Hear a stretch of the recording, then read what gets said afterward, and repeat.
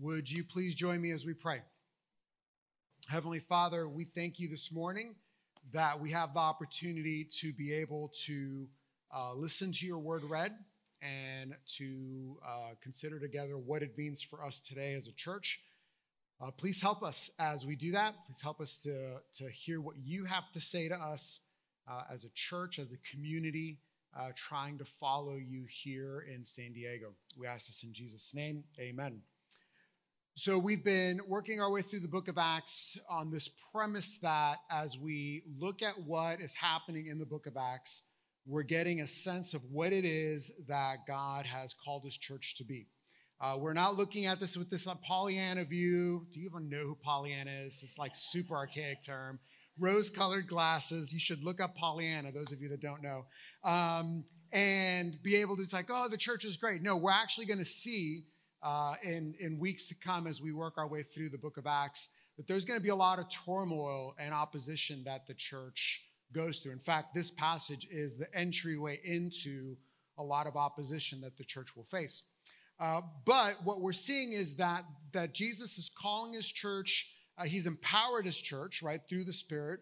We saw that for a couple of weeks, and he's calling them to do certain things. We saw that they were called to have spiritual conversations. Peter gives us a model for how it is that we talk about our faith. Last week, we saw that this community, as it's congealing, as it's forming, was so attractive that people were continually being added to it. And today, what we consider is that this community was also a group of people that were going out and addressing the brokenness in the world around it. So we're looking specifically at the story of Peter healing this man who was unable to walk. It's the man who was lame or crippled. Three things that we're going to do this morning, and I don't have slides because I was busy yesterday smoking a pork butt for college students, and I forgot to make slides, so I apologize for that. We're going to see the problem, and the problem is a helpless man, and we're going to see just the completeness of his helplessness. And how that connects to us. Then we're going to see the turning point in the story. The turning point in the story is a mighty word from Peter. And then finally, we're going to see the resolution of the story, walking into the temple. Those are our 3 points. All right, so the problem. So this would not have been an isolated occurrence, right? It's 3:00 in the afternoon. People are going up to the temple. It's the time of prayer. And there would have been not just one, but several people, more than likely, around outside of the temple asking for money, asking for help, as those who are devout are going up to the temple in order to worship God. And so here's this man who has been, we find out later in the chapter, has been unable to walk from the time that he was born. So 40 years old, never knows what it's like to stand or walk. And he is calling out for money. He's like, please give me money. He's asking for alms, right? He is a picture for us of total helplessness. Think of this with me. Think of the implications of this. So first of all, we know off the bat that physically he's helpless. He's not able to walk. The passage tells us that he needed people to carry him to the temple. So the temple's got this outer courtyard, and there's certain gates that bring you into the outside courtyard of the temple. You're not in the temple proper yet. And one of those gates is called the Beautiful Gate. And so this man is near the Beautiful Gate. I think it's on the east side of the temple complex. And then you move to the actual temple itself. And there are certain courts that certain groups of people are allowed in and other people are not allowed in. And so he's outside of the temple. He's at this gate called Beautiful. And people have to carry him there. So physically, he's helpless. Financially, he's helpless. He's asking for money. He doesn't have any way of being able to provide for himself. Emotionally, this is an honor-shame culture. And so we can assume, I think safely, that there would have been a certain amount of shame connected to the reality that this man is helpless. And remember back in the gospel accounts that there was this belief, not necessarily widespread, that Jesus says, no, that's not the way to think, but there was this belief that people's illnesses and their disabilities were connected directly to their sin or the sin of their ancestors. Spiritually, then, we can see that there's a sense of helplessness. There's actually debate about whether or not this man would even have been allowed in the temple.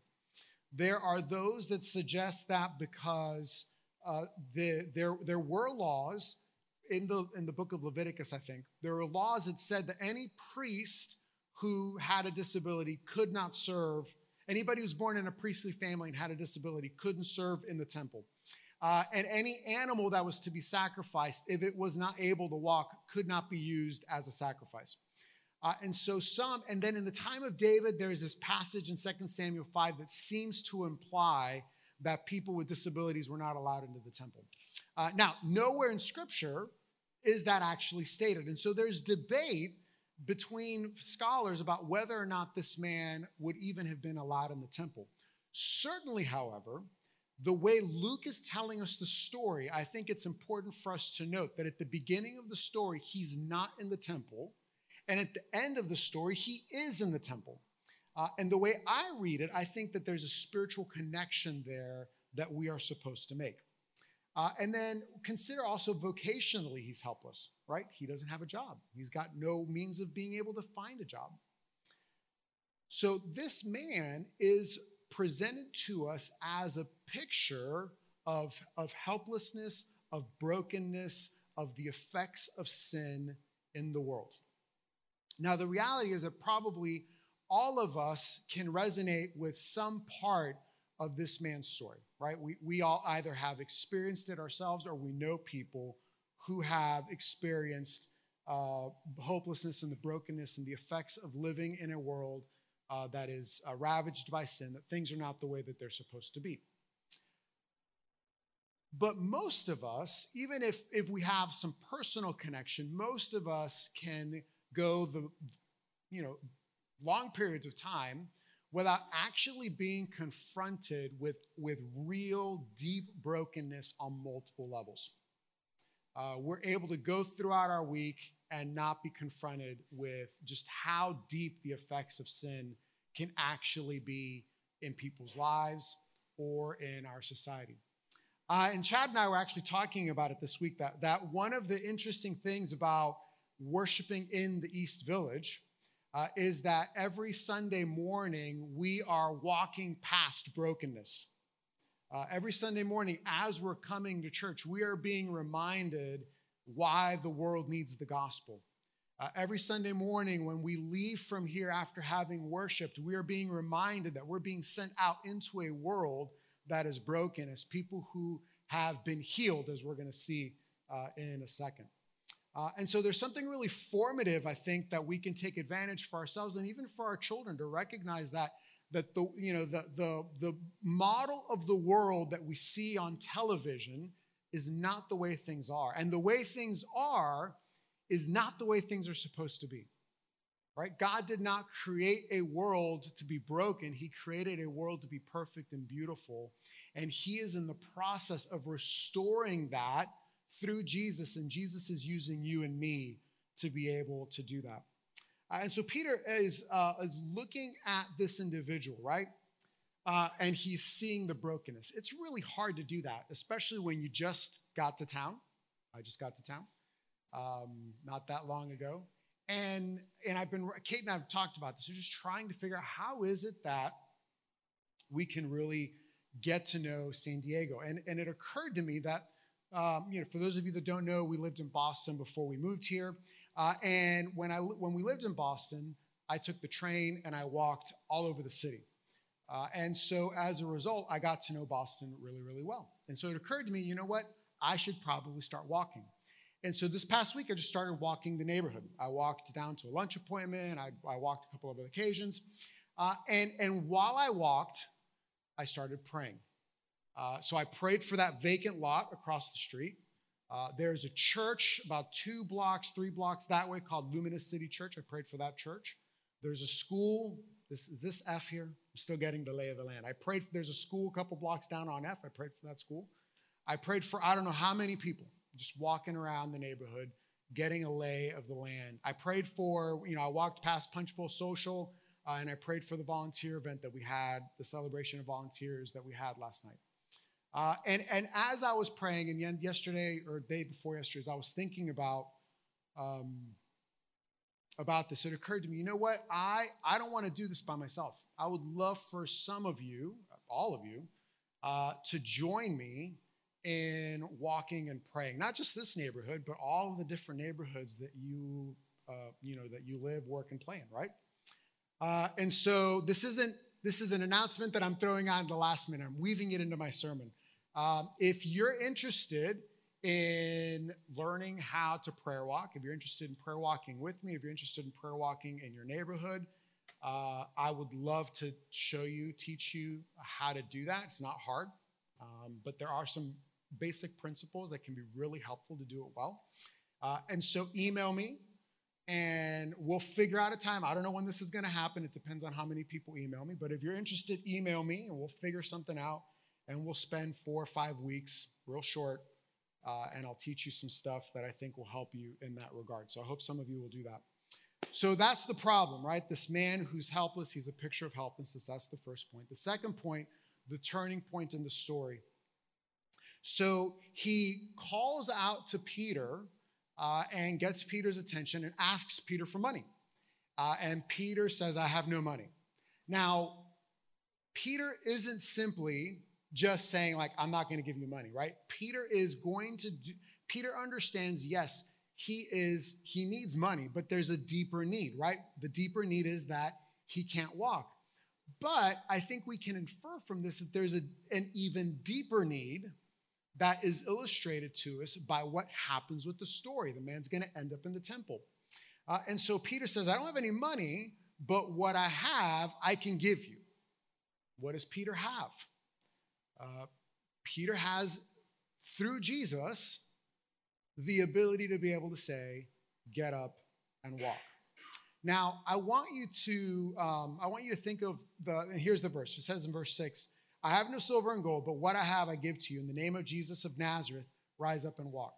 Now, kids that maybe are watching at home, those of you that can remember being a kid, right? So you know the scene where mom and dad say, hey, go tell your brother or sister or brothers and sisters to come in. You go out. It's time to come in. Siblings don't pay attention to you. You come back and it's like, they didn't listen to me. You say, what do you say? What does your mom and dad say to you, right? What do you say if you're the parent? You tell them that I said it's time to come in, right? I'm giving you authority. In the name of mom and dad, right? It's time to come in. That's in effect what's happening here, right? Peter, in and of himself, doesn't have the ability to say, in the name of Peter, it's time to get up. He doesn't do that, right? But he can totally say, in the name of Jesus, in the authority that Jesus has, I say to you, get up and walk. The gospel is like a diamond. Diamonds have multiple sides. And every side of the gospel gives us a different way of understanding, a different vantage point into what it is that God is doing in the world. Remember how I defined the gospel weeks ago? The gospel is the good news of what God has done and is doing through Jesus. That's my definition of the gospel, okay? But then from there, we can go in a bunch of different directions. So one lens of the gospel, one side of that diamond is that the gospel is this good news that through Jesus, sins can be forgiven. We can have right standing with God. Amen. Another side of this diamond is that the gospel is this good news that through Jesus, God is healing the brokenness of the world. And one passage of scripture that I think really shows us how this theme is fulfilled, how this theme is going to get worked out in Scripture is in Revelation 21. So if you know the Bible, you know that the Bible begins with a garden, and in the garden are 2 trees, the tree of the knowledge of good and evil and the tree of life. And then the Bible ends with a city, and in the middle of the city is one of those 2 trees, the tree of life. And that tree, we are told, is a tree that brings healing. The leaves of the tree are for the healing of the nations. And so the gospel is in part this story of how God is bringing healing to the brokenness that we see and we experience in our lives and we see in our world. Years ago, one of the men that discipled me had me read a book by Francis Schaeffer. For those of you that don't know Francis Schaeffer was actually a Presbyterian pastor who became disillusioned with his faith. That set him on a quest to rediscover the teaching of Christianity. And that then led him to open up a study center called L'Abri. And that study center was dedicated to welcoming people who had questions, whether they were believers or not, people of faith or not people of faith, to come in and ask questions and be able to wrestle. And that kind of mushroomed into several study centers in various places of the world. Well, the book that the man who discipled me had me read was called True Spirituality. And in the book, Schaeffer talks about this idea of substantial healing, okay? So the healing that Jesus brings to us in this world is substantial healing. This is the premise of part of Schaeffer's book, right? It's not perfect healing. Perfect healing, complete healing, whole healing, that happens at the end of time when Jesus comes back, right? That's what we see in the book of Revelation. There's no pain, no tear, no suffering, no dying, nothing. It's all gone. But it's also not easy for us to say that there's no healing, that we just resign ourselves to the fact that, things are the way that they are and God doesn't work in the world anymore. What Schaeffer does is he tries to push us. He said, no, the healing that Jesus brings, it's not perfect yet. It will be perfect at the end of time. But now in the moment that we're in, it's substantial. It's real. It's actually transformative in its own way. And so that's the kind of healing that Jesus is using you and me in the world to bring about. This substantial healing. This is in part the message of the gospel. The message of the gospel from one side of the diamond is your sins are forgiven. But from another side of the diamond, the message of the gospel is your brokenness is being healed. Substantial healing now, perfect healing in the world to come. I don't know what brokenness looks like in your life, right? I don't know how the effects of sin are affecting you relationally, vocationally, financially, physically, spiritually, and the list goes on. But what I do know is that the hope of the gospel is that in whatever areas of life you are experiencing things not the way that they're supposed to be, in whatever area of life that we are experiencing the brokenness of this world, that in those areas, Jesus can bring substantial healing. That's the hope that we have. And so whether you are here this morning and like this Christianity thing is new, or you are here this morning and you have been a part of the church for as long as you can remember, and a Christian for as long as you can remember, the message is the same. We bring our brokenness to Jesus because we are this lame person in the story. We are the one who's broken. We are the one who needed healing. We are the one that needed somebody to say in the name of Jesus to us and to our hearts. Okay? So, first point, we have the problem. The problem is a helpless man, and we see that his helplessness is complete, right?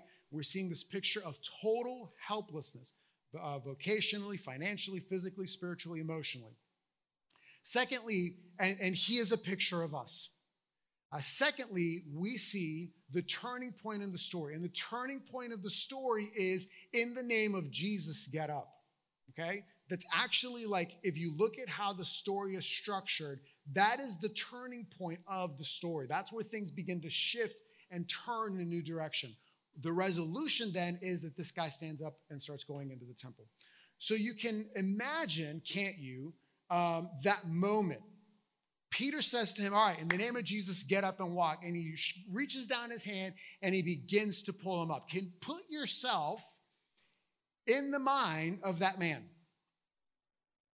We are told, you remember like seeing a baby learn to walk, right? Like they take that, like first like their legs are super wobbly and they have to hold on to something and then they fall on their bums and it's super cute, right? And then like a little while later, they like take that first step, right? And then again, then they fall on the bum. And then you're the mom, or you're the dad, like, all right, come here. And they take those little crazy steps. We have a video, I think it's of Asher, who when like he first like it clicked, and he like did this big loop around. It's super fun to watch. So I want you to remember, right? This man never had that experience. This man never knew what it was like to stand on his legs. This man never had the experience of taking one step. And Peter reaches down, pulls him up, and we are told 3 times that he was walking. We are told twice that he is jumping. That is a picture for us of complete healing. Because here, that's what miracles do. You see, miracles are signs for us of heaven coming down. Miracles are signs that show us this is what it will be like. Now, this man is, he's going to get sick, right? We don't know his story, but he's going to get sick. He died. So his healing was not perfect healing. It was still substantial healing, but he's a picture for us of the kind of healing that Jesus brings into our world. And so you start seeing the big picture. Take a step back. Okay, let's take a step back and let's see what the book of Acts is doing for us. What the book of Acts is doing for us, it's saying that the message of the gospel, that this group of people that Jesus is calling to himself, that the message of the gospel is shared with our words through spiritual conversations. We saw that 2 weeks ago. That the message of the gospel is demonstrated by the way that we live our lives. We saw that last week, this community that's being formed. And today we're seeing that the message of the gospel is being lived out in the way that this community that God has formed is addressing the brokenness of the world.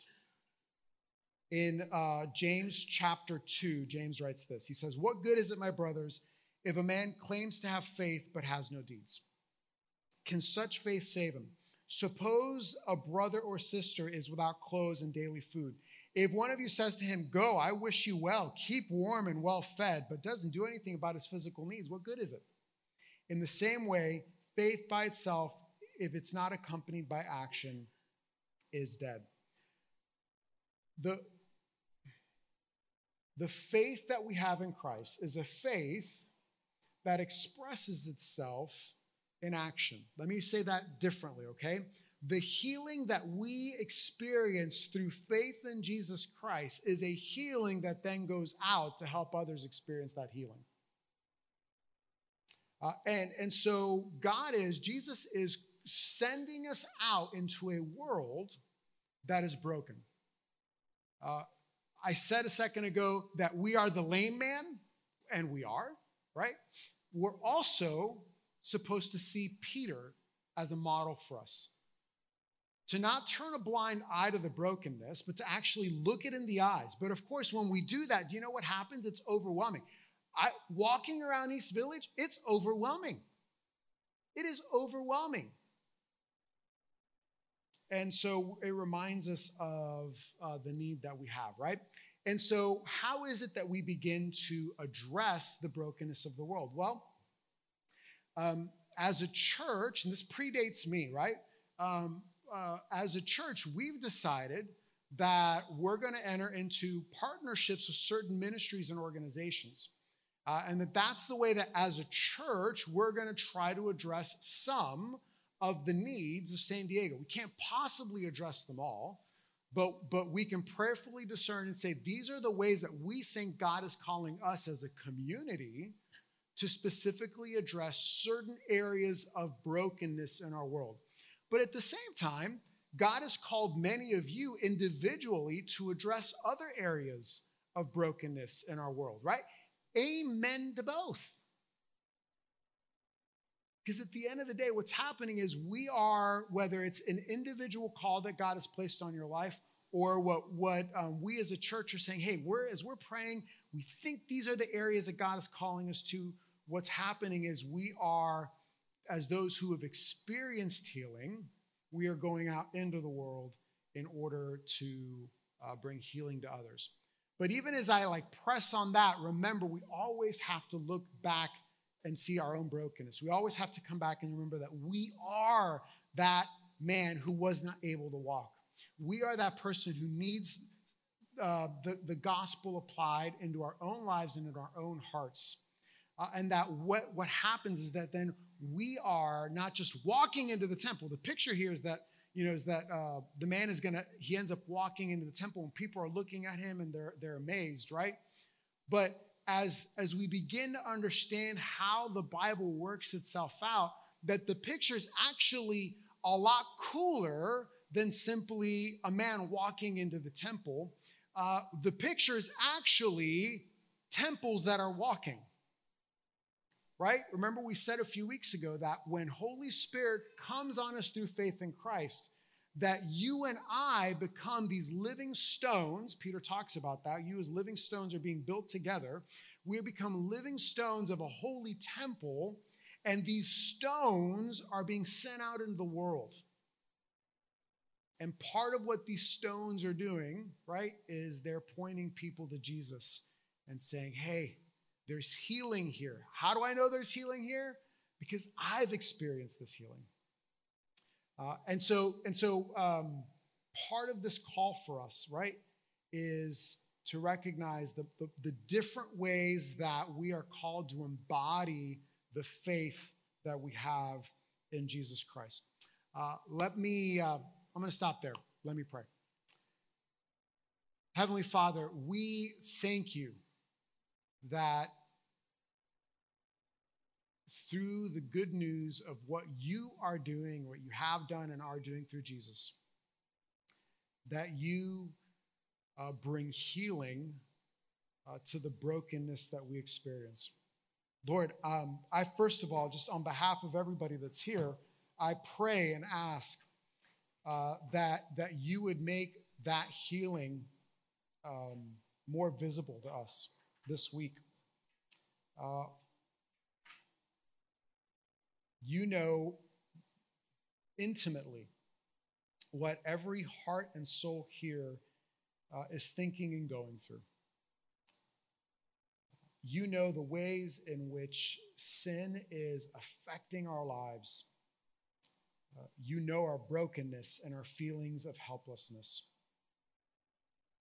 And so, Lord, would you step into those, and would you allow us to experience substantial healing, even as we long for the complete and total healing that will come when Jesus returns. And then secondly, Lord, we pray and ask that you would help us as those who have experienced the substantial healing of the gospel, to help us to put our eyes towards the brokenness that's around us. It's overwhelming. It is exhausting. It makes us cry out. Even, Lord, as we walk out from church this morning, we are reminded of just how evil sin is and how broken our world is. It is really tempting, Lord, for us to turn our eyes away. Help us not to turn our eyes away. Help us to look, and as we look at the brokenness of our world, that we would call out to you. Lord, we could really easily turn that into a moral do-goodism, and that's not what we want. So even in that, Lord, help us to recognize that it is not our ability and it is not our authority that brings healing, It's the name of Jesus. But you have ordained to use us as your people to address the brokenness of our world. We cannot and we dare not do it alone. And so, Lord, we ask that you would please help us. In Jesus' name we pray. Amen.